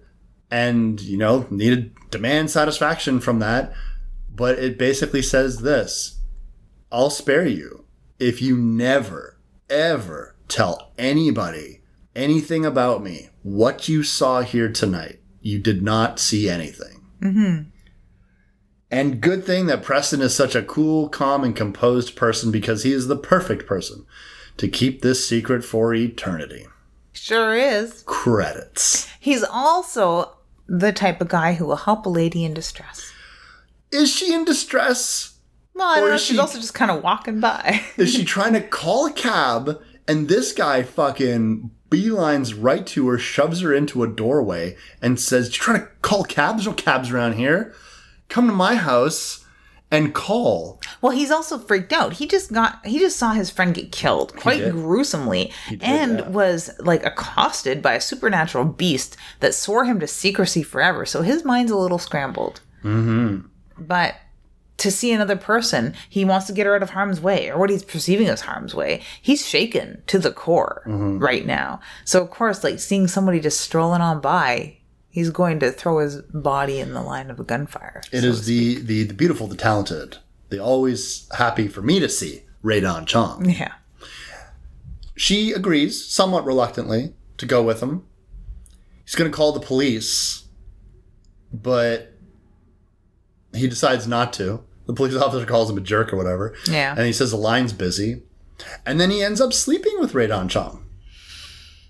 Mm-hmm. Which seems abrupt. And this is, as a child, where my attention dropped like to the floor on this. I was not interested in the story. I was very interested in the deal. I was very interested in the death. I was very interested in the gargoyle. I was not really that interested in the loft apartment, which I seem to be going back to and very interested in now, but not really. This story, though, has grown on me as an adult because it does seem incredibly sweet. Mm-hmm. It is incredibly sweet. And what I like about it, so essentially what ends up happening is Rae Dawn Chong plays this woman, Carola, and she enters this guy's, Preston's, life. And it seems so quick. It does, because like they go from him shoving her into an alleyway and demanding that she come to his house so that she can be safe and call a cab from there to like what, the next day? She basically, you'd say within the course of the week, she has moved in and has announced her pregnancy. Yeah. He is all for it. And why wouldn't he? Because all of a sudden his life has changed almost overnight for the better. And she had a friend of a friend that happens to own the hottest gallery downtown. So his art begins selling. Months later, they're doing very, very fine. Mm-hmm, very fine, making all kinds of money. He is happy. This woman has brought him happiness, companionship, and seemingly at the same time, massive amount of success. Mm-hmm. She's beautiful. She seems to love you. Now, yes, I would probably think that it's a little too fast. But then that romantic side of me is just like, no, man, go for it.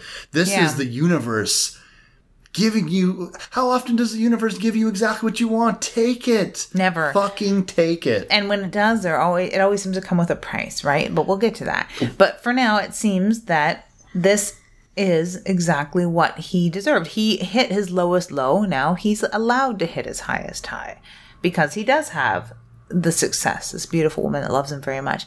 They flash forward 10 years later, and it does seem to be still exactly that. They're still happy. They're still together. He has his agent back. He's doing very, very well. Yeah. And you can see in the few little snippets, like I really do like the cut to their lovemaking scene because it does seem very precious and very sweet the way they get on. And then in 10 years when they have 2 children, just the way they interact and they talk with their kids, like it is all a put on. It is all shorthand for a happy family. But what strikes me is that conversation that her and the daughter have, because they're like, we're going to celebrate 10 years because it was 10 years ago that me and your father had met, and it was 10 years ago that the agent had dumped him, ha ha ha. And the little girl says, oh, you mean when you thought the dad was going to shove you in an alley and rape you? And she's like, yes, I do, honey. And it's offhand, and the kid seems a little young to be cracking jokes about rape, but I like that this family has that level of communication. This family knows exactly how they met and where they've come from. So it is a very open communication in just the little weird rape joke that I really enjoy that little bit to show and really make me believe that this really is meant to be. This is a fairy tale love story right here. And it definitely seems as though what it seems to be is Carola comes into this guy's life and almost organizes it, not fixes things, but he's frustrated and angry and alone and almost destitute. And she comes in and Rae Dawn Chong as an actor can really have a lot of poise and sophistication. And so when you see her, it just seems like such an upper echelon of life, and she seems the perfect wife, and she's so beautiful, and they seem to get on really well with the kids. And so it seems like an ideal family life. And in this case, I buy it. The best part is that it doesn't seem that she actually does anything. She does mention to a friend of a friend that she knows an artist with great work that they should look at. She doesn't she's no Yoko Ono. No. And she's not they're not changing one another. No. They're only bringing out the best in one another simply by being around one another. That's what it seems to be in such quick shorthand that they do tell you these things in the story, because it's not all spelled out for you by Basil exposition. No. Even though he does come by. He does come by saying that you know something. And man, does Preston act like the most suspicious motherfucker on the planet. Yeah. He's not good with this secret. I mean, I understand that he saw his friend brutally murdered, but... And was told by a gargoyle to never, ever speak of this again. I know. And He's been drawing gargoyles all that time for obsessively years and through years and years. the white chalk, and he's getting better at it. Honestly, the first picture of the gargoyle I ever drew was pretty lousy in my opinion. But I could draw a decent picture of a gargoyle. It looks just like it. I bet you could. I think that his art definitely improved on the gargoyle front because he's been drawing it obsessively. And this is also something that Carola finds. She finds a half-ripped, well, she rips it, image of this gargoyle. This is something that he's been hiding away this entire time. Now, I didn't really remember this story. So when things first get going, I think, wow, everything's pretty ridiculous. I'd say about like 2-3 more minutes into it, I said, oh, okay, no, yeah, I know what's going on here. And so I don't really think that the story is that difficult to figure out, but I think you're just waiting for the other shoe to drop. And that is the 10-year anniversary to this, the year 2000, the hustle and bustle future of the year 2000. Lydia, where everyone's still dressing like it's 1980. I think it probably took place in 1980 and ended in 1990, but whatever. If you want to believe this is a hustle bustle of the year 2000. Yeah. Yeah, everyone was on the verge of fucking, Y2K and I thought you say hoverboards. Hoverboards and Millennium. But he can't deal with the pressure of this secret anymore. It's too big of a secret. He's got to come clean about the night they met. So he sits her down and he shows her a model. A really fucking cool gargoyle model, I'll tell you. Yeah, true. I would love to have this thing. Yeah. It's really cool. Doesn't have any wings, though. Kind of weird. Yeah, man. He's an artist. Yeah, this is my interpretation. Yeah, that or he's not done it yet. That's true. And when he tells her what happens, she has this look of sadness, frustration. She gets up. And then she's so sad and angry that she told him, you weren't supposed to tell anybody. And then, of course, the reveal that I'm pretty sure most people would suspect, but if you don't, this is going to be one hell of a fucking surprise. Carola is the gargoyle. And she transforms into the creature that she was. For some reason, this thing made a deal with Preston. And not only is this thing going to be able to live as a human, provided Preston never says anything, but this gargoyle will make his life happier. 10 years, he says it himself. 10 years of happiness you've given me. That's why I have to tell you this secret. I would argue that he's not really telling anyone that doesn't already know what happened. No, but it's just that he's supposed to never, ever tell. And I think probably one of the, supernatural Shinigami realm fucking deals that this gargoyle has is you need to get pregnant by a human that doesn't know your true form or something like that. There's a lot of lore that you could concoct around this. There's of how the machination of how this happened and why he couldn't tell anyone, but why why she chose him in the first place. When she swoops down, why was she just like, you smell like Old Spice and whiskey sweat? I like you. Like, what the fuck was it about this guy that made her choose him? Or did somebody need to have seen her form but not realize her human form is that? Like, what is the deal here? Where's the death note? I need to read the rules. Exactly. So there's definitely something, but I also would argue that since there's so many possibilities, I don't need a direct explanation because I, as the viewer who has gotten swept away in this short story, I will connect my own dots. Yeah, that, and you're taken with the underhandedness of it all and the betrayal of it all that really isn't his fault. It's just innocence entirely. He loved her. That was all he did wrong. And in this tragic love story, what I love about this so much is not only does she transform and then he just says, you can just change back. She says, I can't change back. So that does tell you that there was some, even there's beyond a deal. It was even beyond this, her power. Like there's something that a higher power from that is putting on her, that these were because it was sort of like, I guess it's like the Littlest Mermaid or some shit like that, right? That's what it reminds me of quite a lot, even though it's not based on Littlest Mermaid at all.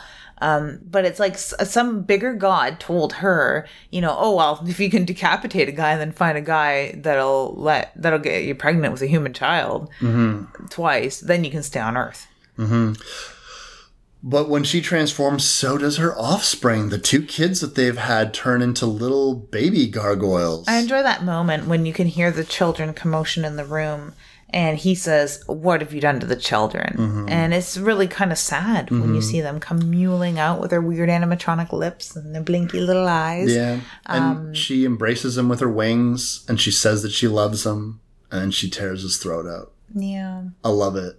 It's adorable. I really, really think this is powerful storytelling. I'm glad we didn't have to see the children's transformations, because we do have a lot fed to our imagination with seeing her transformation. Mm-hmm. It would have just wasted a lot of screen time, even though we do spend quite a bit of time with her reverse transformation of these demon claws tearing through the skin of her Achilles tendon out of the back of her heel, which is wonderful. Mm-hmm. The way that the wings unfold from her, the way her super long arms and giant hands unfold. Mm-hmm. It reminds me a lot of a werewolf transformation. Yeah, right. Like American Werewolf in London, that type of thing, like a very involved. Why doesn't nobody talk about this transformation sequence ever? Why doesn't anyone talk about this movie ever? That's a good point. But yeah, it is a wonderful transformation. Mm-hmm. And it's like on par effects-wise, really, with the cat crawling in or out of the guy's body. Yeah. It's very strong stuff, very strong.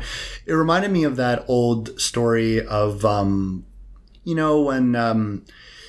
that guy has to go to the underworld to get his lover out of that, and the deal is that he can't... Persephone thing? Yeah. Not Persephone. Well, Persephone is in the underworld, but it's Eurydice?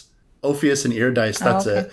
And he goes to the underworld, and then he can lead his love out of the underworld, but he can't look back at her to check if she's still there. So I think it's a love story where it's the ultimate trust. But the twist on this is in his mind, ultimate show of devotion to break this vow to show his love to her, but in a way is to like unburden his own conscience of it. And like that old story, it is so much about the deal. It's the fucking deal, man. It's the rules, and you broke the rules, and so your love is ruined now. Frog Prince and the Golden Ball all have these sorts of deals as well that people make, or that beings make with some higher power. Mm-hmm.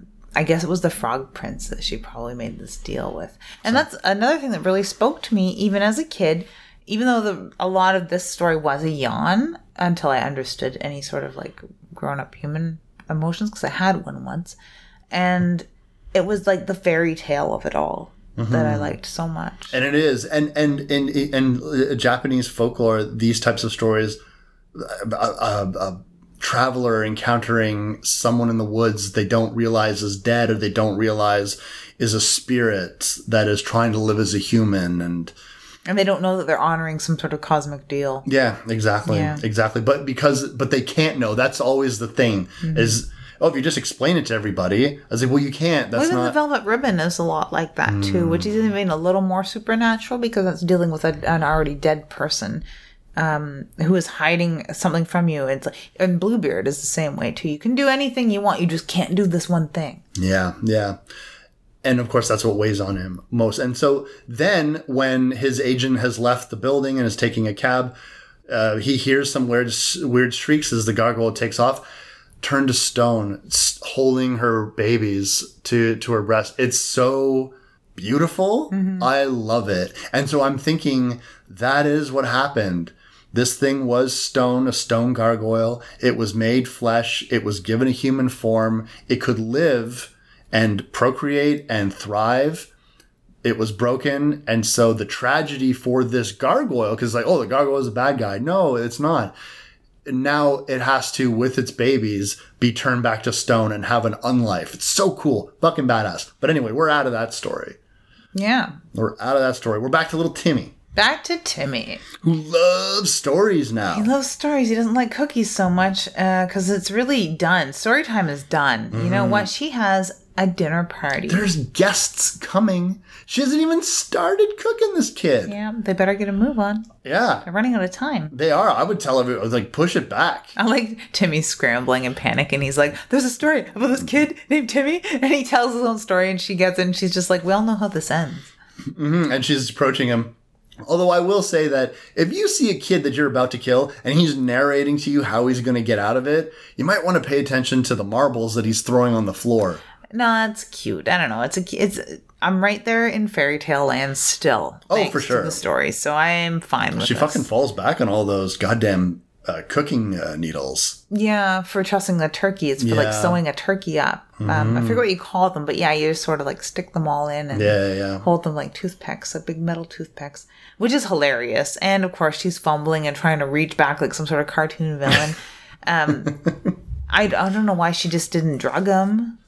There's so many, but that's because, again, like you said, we're in the fairy tale land, and so she needs to fall into the oven, basically, like the witch in Hansel and Gretel. Yeah.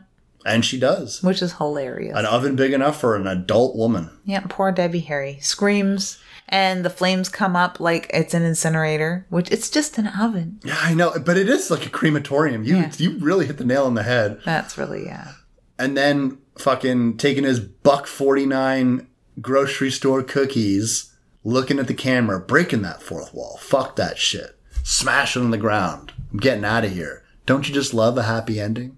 It kind of is. Except the witch died. What? That would be the happy ending for most people. The googly-eyed normal people. Yeah. Yeah. The googly-eyed normal people. Normal with a capital N. Mm-hmm. Yeah. The witch died. It's sad. I think it's sad. I'd like to see a sequel where the witch didn't die. I don't know. I'm just making shit up. Maybe she did transform Timmy into her familiar and he became a little black cat. A cat from hell? A cat from hell. Wow. Mm-hmm. Mm-hmm. Yeah, he's like that immortal cat from Hocus Pocus, except this one kills people. Oh, like the talking cat from Sabrina the Teenage Witch? Yeah. That would be fun. Salem, yeah. There's this episode of Sabrina the Teenage Witch where Salem is trying to convince Sabrina to do something, and I can't remember the context, but he just kept saying, do it, and I fucking say that all the time. I would think that somebody's emulating Invader Zim. But no, it's Salem with you. It's Salem, yeah. Okay. That's second best cat actor next to the cat that crawls in and out of human people. Well, wasn't Salem mostly a robot on that show? Oh, was he? I think there was a lot of animatronics in the show, but I do know that they used a real cat for his travel shots. Yeah, they used a real cat for lots of it. Yeah. Salem was a fake cat for a lot of it. Yeah, I know what you meant now. Like, but I thought you meant, like, wasn't the secret behind Salem, the character, that he was actually a robot? But no, I think the secret on the show behind Salem was that he was an evil witch that was trying to become a dictator and overthrow the earth, and he was punished to be a cat. Yeah. Yeah. Sort of like a Stewie complex. Yeah, a little bit. Mm-hmm.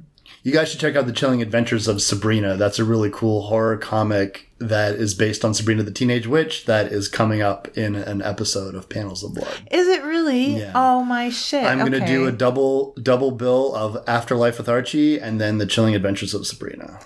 We're going to hit them both. That is really fucking exciting. Like, really fucking exciting because I love your show, obviously. And I want other people to enjoy as I do having you read them comic books because I'm lazy and a lot of things. Yeah, busy. And a lot of these series that I haven't had a chance to get to that I wanted to get to. I have a lot of Afterlife with Archie, but I didn't get into any of the offshoots. So I'm really excited about that. Yeah. I haven't been doing anything at all myself. So you can just check out my release of the year, Prelude Eve 2. Yeah, that's a good release, though. It is. I'm still very proud of it. I gave Prelude Eve 1 and 2 to my mom for her to read, and I know that she's read them, so I'd be interested to know my mom's take. Twice in the same week, photos on the internet were brought to my attention by the posters.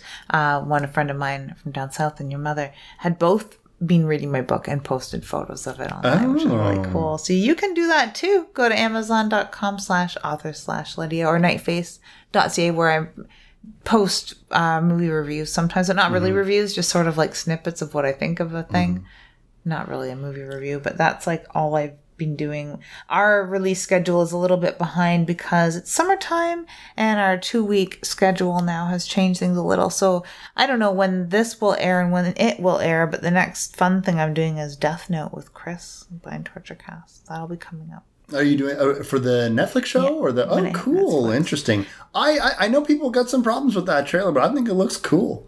We're looking forward to it very much, and not only like to talk about the entire Death Note franchise. Because I'll be interested to listen to that one. You guys are definitely going to want to check it out. And also do yourselves a favor, go track down Tales from the Dark Side. This is a really unsung anthology series, and I have to say, as a person who is revisiting this after many, many years, this is up there. I'm going to start touting this. I'm going to start tub thumping, as they say, to get people more eyes on this anthology. And I really hope that we're going to get a big kick-ass collector's edition. I hope so too. Like, you can find the DVD readily, and it's on every streaming service for very, very inexpensive rental and a fairly inexpensive purchase. Like, I've picked mine up from Xbox Film and TV, so you can pick it up pretty much anywhere digitally. You can find it at any used store, and you can probably find it on Amazon all over the place. Luckily, I think, and it's hilarious, there's a copy on YouTube, but it's cropped bad, so ha ha ha. If you feel the need to watch it on YouTube, then... So I tried to watch Leprechaun 3, Leprechaun in Las Vegas yesterday, and it was cropped poorly, so I couldn't watch it. And I feel like some parts of it were edited out, because I was watching it and I was like, I remember this scene differently, so I stopped watching it. I was very disappointed. But anyways. Crappy quality. Crappy quality. Speaking of crappy quality, it sounds like such a bad segue. Chris has 3 songs on a compilation from Feed Me Glass Records called Let's Kill Quality. And the point of it is that it's 24 kilobytes per second, really low quality music. But there's a load of artists because the idea is to cram as much music on one tiny release as possible. He's on there under Anti-Inferno, and I don't think in any of the mentions that he's made of this album that he has 3 songs on, that he said the name that he's performing under, what moniker he uses when he's creating music. There's other bands on there. The Camaroga Conspiracy. I'm not sure how to pronounce that. It's a very cool, weird Spanish surf punk that I really enjoy. But you have to look outside of that particular compilation to see if better quality versions of these artists' musics exist. And what's this album called again? It's called Let's Kill Quality. It's from Feed Me Glass. You can go to feedmeglassrecords.bandcamp.com. That's where they can get it? There's a free download there. Do yourself a favor, guys. Go to feedmeglass.bandcamp.com. Pick up this album today. Yeah. And then you can check out the other bands and try and find higher quality versions, which you probably won't find. But no publicity is bad publicity, which can be taken one of 2 ways. And I'm glad that we talked about Panels of Blood, because publicity is bad publicity, Wes. Thank you. And we've had people mention, they get confused about who's on what show, and they think that both of us talk about anime on Dead Cells, which I haven't done for quite some time, and they think that both of us talk about comics on Panels of Blood. But it's funny, because when I first decided that, I'm going to maybe start doing Panels of Blood, the first Twitter comment, the first one that I saw, was a guy saying, that's going to be amazing with the way that Lydia can describe stuff. And I was just like, it's just going to be me, because I don't want to make Lydia do a whole other thing she's already doing. That's the reason why, you know what I mean? The fuck? And yeah, I'm glad I'm not on. I would have no input and no time. The amount of time that you put into that, and the show sounds impeccable. What I always think is funny is that it's comic books, right? You know, funny books, picture books, Wes. Yeah. You get all your fucking sillies out on this show. You want serious, Wes? I know. Yeah. People say that all the time. They say you sound so serious on it. I sound far more serious on Dead Cells too, which is weird. I guess it's just we get our sillies out here. I guess, but also I'm reading the book, right? So, I mean, if it was a sillier book, and also sometimes I'll make quips or I'll comment as I'm reading stuff, but then I'll cut it out, because I think is someone who's listening to, they just want the story. They don't want fucking color commentary from me. They just want the story. And so the only time that I leave asides in is usually if this is about how to make a comic book. So I'm talking about what the people making the book, the reason why they're doing the things they're doing. I'm talking about page turners, how you do a page turner, a ballet of blood, how do you indicate motion without doing lines like that, why they do omniscient narration versus character narration, how they indicate flashback through art. That's what Hack Slash have been talking a lot. And one of the things that I really wanted you to hear about the next episode, I don't know if you've listened to the latest No, I downloaded one. it, but I haven't had a chance yet. So they have a flashback sequence. And it's all the whole thing about Farmer Fig. Sorry to talk about this on the show, guys. That's fine. But there's I'm answering for them. They're like, that's fine, Wes. Go on. there's a flashback sequence, and this whole story around this farmer and his sexy daughter. We learn the truth about that, and they tell it through flashback. All the panels lined with corn stalks. Oh, nice. It's really, really cool. Oh, man. Yeah. You're dealing with characters. It's like, it's lots of corn. The whole thing is taking place in like a cornfield. There's corn stalks around the things. The guy's wearing a crow skin mask. Nice. Like there's all these, and I'm like, oh my God, all of this seems like it was written for Lydia. Yeah. It does. And now I not only need to listen to it, but I do want to see this comic in the papery flesh it is. Yeah, absolutely. Fascinating. What do we got next for him? Coming up next with Tales from the Hood. Oh my God. You know, want to know something? I am so fucking excited about this. This film, and I'll talk about it next time we're on the show. This film made it into one of my all-time favorite horror films that made it feel like Halloween to me. Like, because I remember when they made me do like a top 10 list, and I didn't want to do that. So I did like a top 5 list about, because like, come on, top 10 list to horror movies to watch at Halloween. Would you be really surprised about any fucking movie that I picked? Would you be surprised that Halloween would be number 1? You could put fucking any movie in that list. I hate top 10 lists for that exact reason. But you can really just put whatever. So I said, like, what as a kid made me feel like it was Halloween? And so I put in like left field shit, like fucking Sleepy Hollow cartoon and this, that, and the other thing. And I put Tales in the. I also put People Under the Stairs there because those were the movies that were, when I was a kid in the 90s, those were in heavy rotation. And Tales from the Hood was one of those films. I fucking love this movie. And I'm so happy that we got a request because it was a perfect excuse to buy the fucking kick-ass Blu-ray edition. I needed an excuse, but I was like, oh yeah, now I need it. And then and then we get to talk about it on the show. So I'm super pumped for this one. Yeah, I can tell. Yeah. We're going to do Dead Silence after that because we're going to get it a little more current. We're going forward in time. Then we'll go back in time after Dead Silence. And you can all guess what we're going to get to after Dead Silence. But for now, it's a secret because I don't want to go any further than 2 in the future because then we're chiseling things in stone. I know, right? Yeah, we don't want to do that. No, we want to chisel things in flesh and blood. Or those like little tiny travel things where you had like a wax tablet with a little piece of plastic acetate over the top and you'd write and then you'd rip off the acetate and it would go and it would erase it. Sort of like an old-fashioned Etch-a-Sketch. That's what I want to write things in, wax tablets. So we'll go back about 90 years and then have that happen. Yeah. I'm Wes Knipe. And I'm Typical Lydia. And you've been listening to Dead Air. On your gramophone. What is that?